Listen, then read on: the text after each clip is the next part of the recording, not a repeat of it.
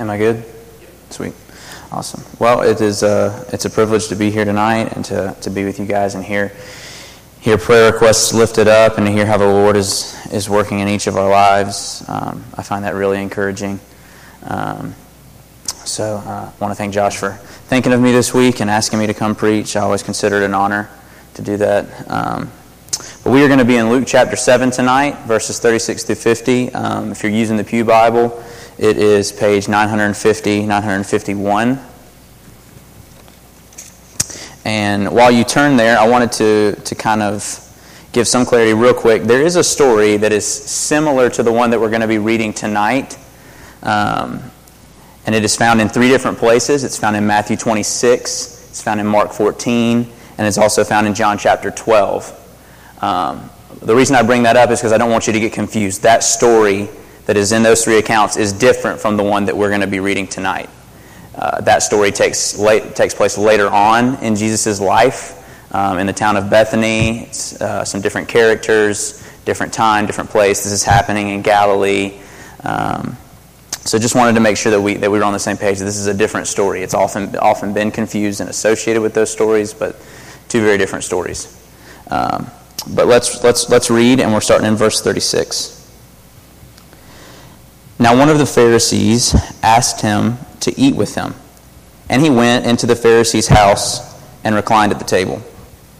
And behold, a woman of the city, who was a sinner, when she learned that he was reclining at the table in the Pharisee's house, brought an alabaster flask of ointment. Standing behind him at his feet, weeping, she began to wet his feet with her tears, and wiped them with the hair of her head, and kissed his feet, and anointed them with the ointment. Now when the Pharisee who had invited him saw this, he said to himself, "If this man were a prophet, he would have known who and what sort of woman this is who is touching him, for she is a sinner." And Jesus answering said to him, "Simon, I have something to say to you." And he answered, "Say it, teacher." A certain moneylender had 2 debtors, one 500 denarii and the other 50. When they could not pay, he canceled the debt of both. Now which of them will love him more? Simon answered, "The one, I suppose, for whom he canceled the larger debt." And he said to him, "You have judged rightly." Then, turning toward the woman, he said to Simon, "Do you see this woman? I entered your house, and you gave me no water for my feet, but she has wet my feet with her tears and wiped them with her hair. You gave me no kiss, but from the time I came in, she has not ceased to kiss my feet. You did not anoint my head with oil, but she has anointed my feet with ointment. Therefore I tell you, her sins, which are many, are forgiven, for she loved much. But he who is forgiven little loves little." And he said to her, "Your sins are forgiven." Then those who were at table with him began to say among themselves, "Who is this who even forgives sins?" And he said to the woman, "Your faith has saved you. Go in peace." Let's pray real quick before we get started. Dear Heavenly Father, we thank you for a time where we can come and we can gather and we can dive into your very words. We thank you for an opportunity where we can read it, where we can talk about it, and we can allow it to change our lives. God, this story is powerful. It makes much of Jesus Christ, and we praise you for that. God, as I preach and as they listen, may our hearts and our minds be changed by the Word of God. And as I preach, may the words of my heart, or may the words of my mouth and the meditations of my heart be pleasing in your sight. God, we love you and we praise you, and may you receive all glory for this time. It's in your holy and precious name we pray. Amen. All right, so the sermon tonight will be divided into 3 different sections. We're going to spend a little bit of time giving some background information to help us understand the significance of the scene that's going on right here, and then we will transition to kind of the theological message, the main point that Jesus is going to get across, and then we're going to discuss exactly how we apply it to life for us now in 2017, First Baptist Church of Fairdale. So let's start with setting the scene. Verse 36, it says that one of the Pharisees asked him to eat with him, and when he went into the Pharisee's house and reclined at the table, that's what he did. So I think the first thing that I asked myself when I read this passage was, why in the world is a Pharisee inviting Jesus to his house? You and I have read the Bible long enough, hopefully, and have read enough stories about the Pharisees to know that they are not exactly fans of Jesus. So it should come up as a flag, sort of, when we see that one is inviting Jesus to his home. I think that there's a reason for that. And I think that if we look back just a little bit, it'll make a little more sense. In the passage previous, there's a message from John the Baptist. He's asking Jesus some questions. Is he the one that they've all been waiting for, or should they wait for someone else? And Jesus validates the message and the ministry of John the Baptist. Now, John the Baptist is also someone that the Pharisees do not like. And if you will look at me starting in verse 28, still in chapter 7, but just a few verses before, I tell you, among those born of women, none is greater than John. Yet the one who is least in the kingdom of God is greater than he. And now verse 29 is a big deal. When all the people heard this, and the tax collectors too, they declared God just, having been baptized with the baptism of John. But the Pharisees and the lawyers rejected the purpose of God for themselves, not having been baptized by him. So a lot of the people that had been baptized by John are really excited to hear Jesus say this. The Pharisees, not so much. And then we come to this next story, and all of a sudden one of the Pharisees, Simon, invites Jesus into his home. I think the reason that Simon has invited him is not a good reason. He's invited Jesus into his home because just like the Pharisees, he hates Jesus and they want to get rid of him. And so what he is trying to do is get incriminating evidence on how to get rid of Jesus. He wants to try to catch Jesus in his words somehow during this social gathering. He wants to catch Jesus and find a way that they can get rid of him. So he invites him to his house, and it says that they reclined at table. What this means is that there's a social gathering going on. It's not uncommon for people to hold this kind of event, especially for someone who is a teacher in the region. And Jesus, at the very least, is a fantastic teacher in the eyes of the people. At the very minimum, that's who he is. We know him as something much greater, but at the very least, that's what he is. And so a typical social gathering like this, in a home like this, the homes were built around a courtyard. And so if you could imagine, there would be a courtyard right here, and the house is built around it. The hallways are right here around, and the table is in the middle of the courtyard.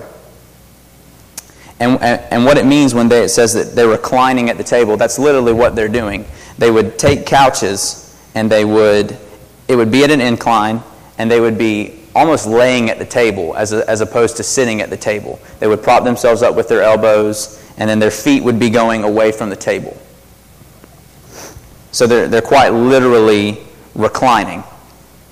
And it's not uncommon for a gathering like this for people in the community to come in and out, to stand around the outside, because like I said, the building is built around the courtyard. It's not uncommon for them to come in and sit on the outer parts of the home and to listen to the conversations that are being taken place, to hear the teaching, to hear the conversations that are going on.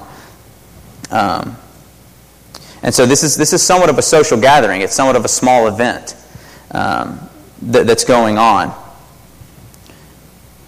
Also, people who could come at this point, at the very end of the party, were poor people. They could come in at the end of the social gathering. They could take the scraps in order to feed their families and go home. That was socially acceptable. They could do that. So there was a number of people who were accepted at this kind of event. Which leads us to verse 37. And it says, "And behold, a woman of the city who was a sinner, when she learned that he was reclining at the table in the Pharisee's house, bought an alabaster flask of ointment." Just as a side note, whenever you see the word "behold" right there in the New Testament, either something of significance or something that is significantly out of the ordinary is about to occur. And right here, this is something that is significantly out of the ordinary, because we mentioned there's a lot of people in the community who are allowed socially to come in and hear what's going on in the conversation. This woman is not one of them. The Bible says that she is a woman of the city who was a sinner. Now, for us, when we see sinner, that's not exactly very clear. What does that mean? There's any number of things that she could be doing that's a sin, right? So what does that mean? More than likely, what that means is that she is a promiscuous woman. She is more than likely a prostitute. And so when she is a woman of the city who was a sinner, that's kind of what Luke is getting at. This is the kind of woman she is. And she is not someone who was welcome at a social gathering like this, certainly not a social gathering that is taking place at a Pharisee's house, someone who in the community is seen as holy and righteous. She's not someone who is welcome at this kind of event. But she shows up because she hears Jesus is reclining at the table. She's coming because she's heard that Jesus is there. And so we get to verse 38, and she's standing behind him at his feet. Remember I said that they're literally reclining at the table, and so their feet are facing the table. So it's not hard for us to understand that when she comes, she's already standing behind him at his feet because he's at the table. And she comes behind him weeping. And she began to wet his feet with her tears and wipe them with the hair of her head and kissed his feet and anointed them with ointment. So like I said, she's already not really welcome at this kind of event. But now what she does is make a scene, which is also not acceptable in this kind of time. She comes behind him, she's weeping, her tears are wetting his feet, and then she does something that's not significant unless we understand some of what's going on as far as Jewish background. In the Jewish community, when women became a certain age, they would put their hair up, and they would never let it down again in public or in front of someone who wasn't their husband or their family. To do so would be to signify that they were promiscuous or they were loose or any other term that you want to do. And it actually had grounds for divorce in the Jewish community. So what this woman does is she comes and when she pulls down her hair, she publicly shames herself in order to wipe Jesus' feet. She's making a scene. Everyone around in this gathering is watching as this woman does something that is absolutely and incredibly out of the ordinary. And then we transition to verse 39, and the Pharisee comes back into the story. Now when the Pharisee who had invited him saw this, he said to himself, take note that he said this to himself because it's going to be important in the next verse. If this man were a prophet, he would have known who and what sort of woman this is who is touching him, for she is a sinner. So it's not only a big deal that she's performing this action, it's also a huge deal that Jesus is allowing this to happen to him. That he's allowing this woman to wash his feet with her tears and wipe it, because we know who she is.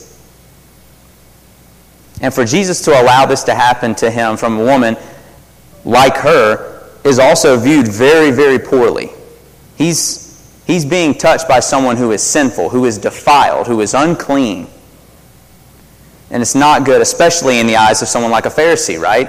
Who is wholly upright, does what he can to obey the law. And so the Pharisee says, you know what? If he was a prophet, he would know who this woman is, and he would know exactly what's wrong with the fact that she's touching him, and he wouldn't let it happen. And remember how I said that he had said this to himself? It said that in verse 39. And Jesus answers him. The Pharisee spoke to himself about what was going on, but Jesus answered him. See, Jesus knows exactly what's going on. This crazy scene is causing a stir somewhat in the gathering. The Pharisee is looking upon it disgusted, but Jesus is not shocked at all.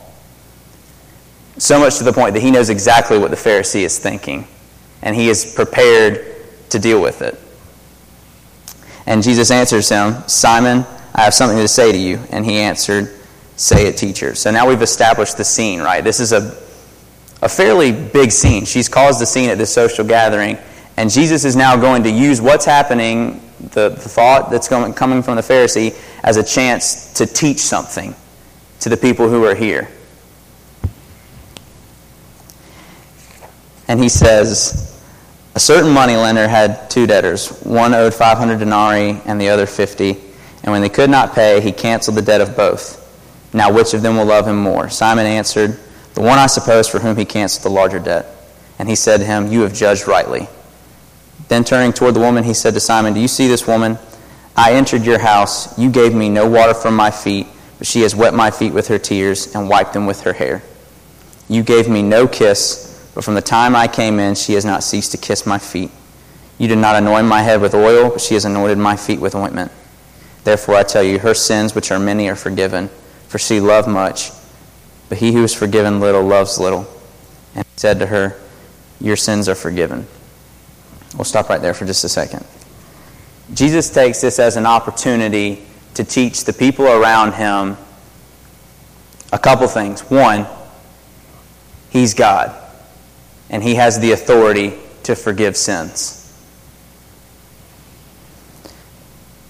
The second thing he teaches is that the forgiveness leads to love and adoration.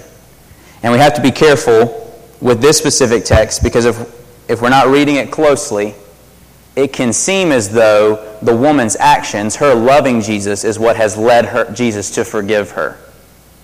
But that's not what happens. She came to the party knowing who Jesus was, knowing who she was. And she knows enough about Jesus to know that he is the only person who can give her forgiveness.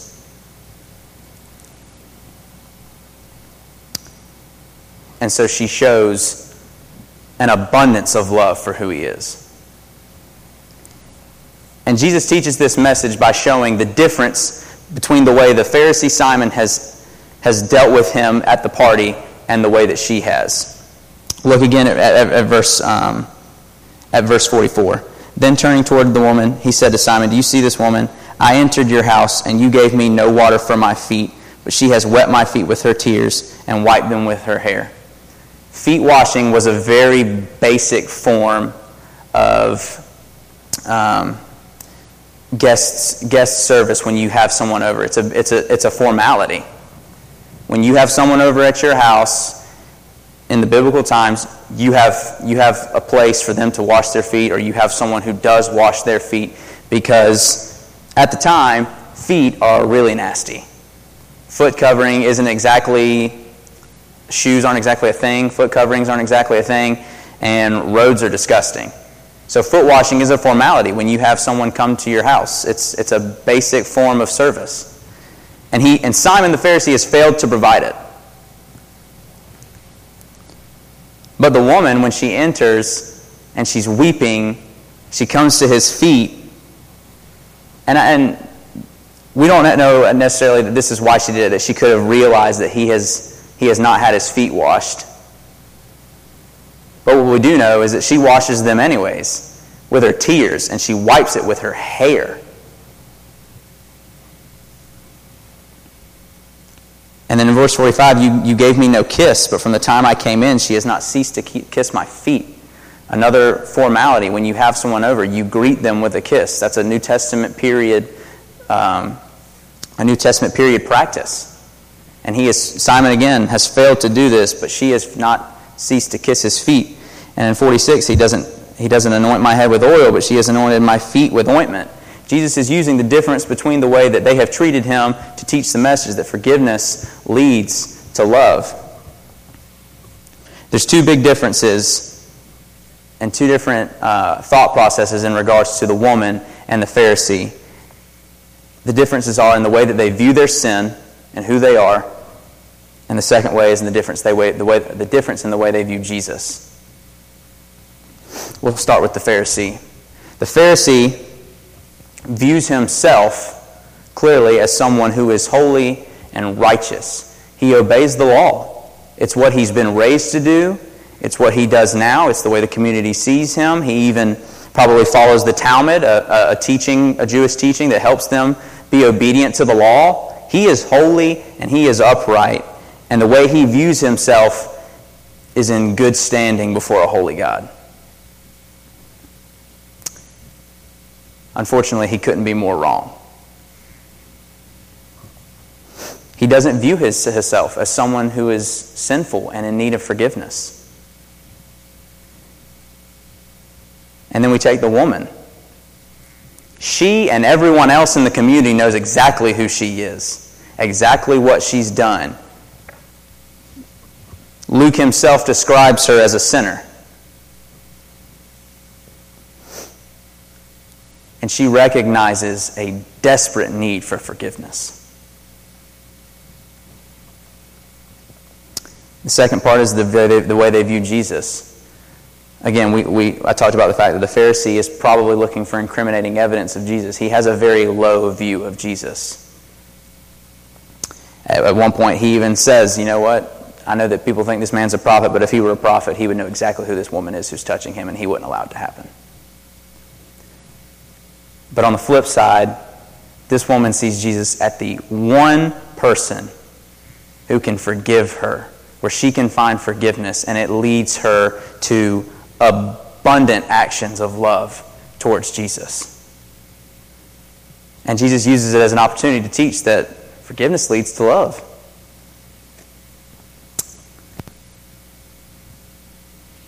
So what is a theological message like forgiveness leads to love? Why is that important to us? Well, look back at verse 41. I'm going to backtrack just a little bit. Verse 41 with the story. He uses the story of a debtor and a moneylender. A certain moneylender had two debtors. One owed 500 denarii and the other 50. And when they could not pay, he canceled the debt of both. Now, which of them will love him more? Simon answers, the one, I suppose, for whom is canceled the larger debt. And he said to him, you have judged rightly. So, here's the thing, and as I was studying and preparing for this, I was reading something by John MacArthur, and this blew me away. This is the interesting thing about debt. When the moneylender cancels the debt of the two debtors, 500 denarii, 50 denarii, the debt goes away for the debtors, but it doesn't go away in general. Right? Someone still has to pay the debt. But in this case, it's going to be the moneylender. The theological message here is very appropriate for us because here's the problem. You and I have a debt. And as the church, we know that we've been forgiven of sin. And praise God for that. But that debt didn't just go away. Right? The one who forgave us the debt had to pay it himself. And that is Jesus. He has to go, and he has to die, and he has to pay the price himself. And that was the price of our forgiveness. And that forgiveness should lead us to absolute love and adoration. That's where it pushes us. Love and adoration for Jesus Christ alone. And so the next question becomes, how do we apply this to our life? We know now that forgiveness leads to love, but what exactly does that look like now? I think I have two answers. Forgiveness, number one, leads to love for God. Now, we saw the woman exactly how she loved Jesus, and you and I can't exactly wet Jesus' feet with our tears right now or wipe it with our hair. We can't show our love and affection for Jesus the same way she did. So how do we do it now? I think the Gospel of John answers that question really well in chapter 14. You don't have to flip there if you don't want to. I'll read it for you, but starting in, it's verse 15, verses 21, and then 23 through 25. you can just listen if you'd like. If you love me, you will keep my commandments. Verse 21. Whoever has my commandments and keeps them, he it is who loves me, and he who loves me will be loved by my Father, and I will love him and manifest myself to him. Then verse 23 through 25, Jesus answered him, if anyone loves me, he will keep my word, and my Father will love him, and he will come to him and make our home with him. Whoever does not love me does not keep my words, and the word that you hear is not mine, but the Father's who sent me. Love for God now looks like obedience. Love for God now looks like being obedient to what He's called us and what He's commanded to in His Word. Trusting in the promises that we find in the Bible. It looks like searching those things out. It looks like coming together as we did tonight and praying together. Being the church, right? Bearing each other's burdens and talking about how the Lord is building us up. Coming here and worshiping together. That's being obedient to God right now, and it's loving God right now. That's what it looks like in 2017, First Baptist Church of Fairdale, for us to love God. And we love God because we are a church. And to be a church means that we've been forgiven. And that has led us to love God. The second thing is that forgiveness leads us to love for others. And love for others in the sense that we all love each other as the church. And we gather and we do the things that we do here. But also it calls us to love others beyond the walls. Because we're a forgiven people. And we know that, and it's led us to love for God. But there are people out there who also need to know that they can be forgiven just like us. And they need it. They need to know that they are sinful, and they need to know that they can be forgiven. I'm gonna illustrate this love for others with a personal story, and then we'll close.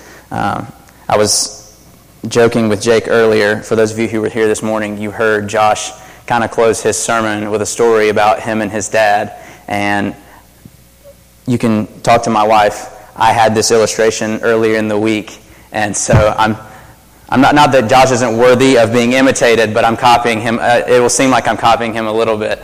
But this is a story from my personal life. I remember when I was in the second or the third grade. It was Christmas Eve. We had gone to our church's Christmas Eve service.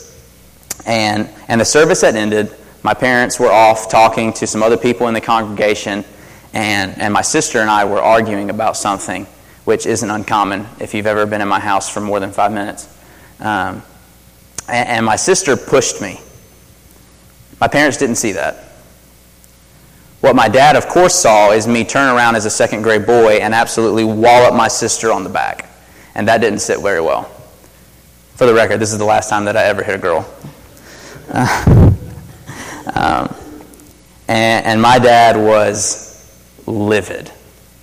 He pulled me aside. He absolutely gave me an earful, and rightfully so, right? I did something that was incredibly wrong.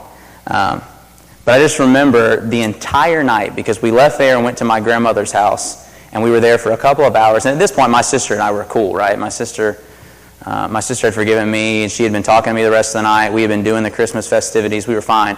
But the entire time, I was absolutely miserable because I could just look at my dad and see that he was still so bothered with what I had done. He was so angry at me.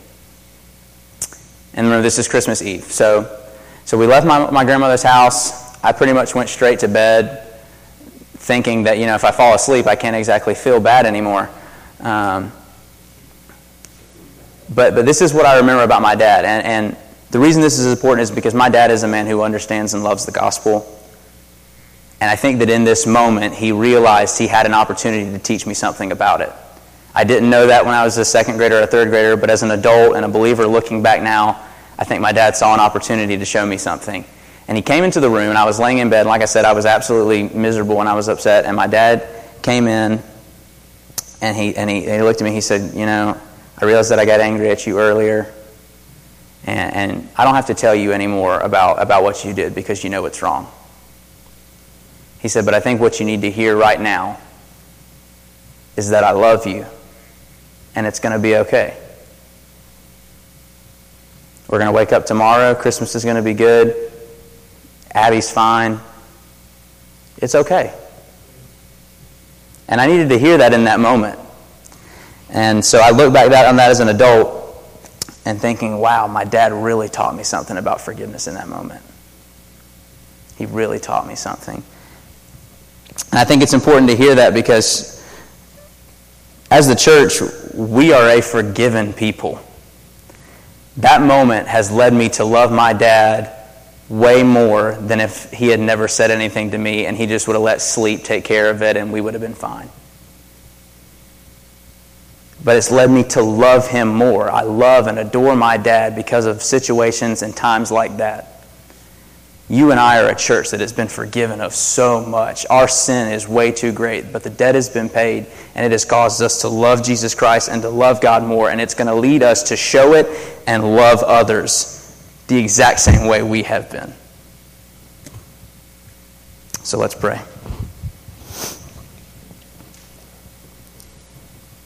Dear Heavenly Father, God, we praise you and we thank you because we are a people forgiven. Forgiven of much if we are believing in Jesus Christ, his birth, life, death, burial, and resurrection. And if we are repenting of sin, God, we thank you for that forgiveness. And we pray that it is leading us to love you more every day. And we pray that it is leading us to love the people who are around us, who are in this church and who are outside this church and need to know that there is a God who loves them and desires for them to feel the forgiveness of sin if they would believe in Jesus Christ alone. God, we praise you. We thank you for your word. We thank you for stories such as this where we can see your heart. God, we love you. And it's in your holy precious name we pray. Amen.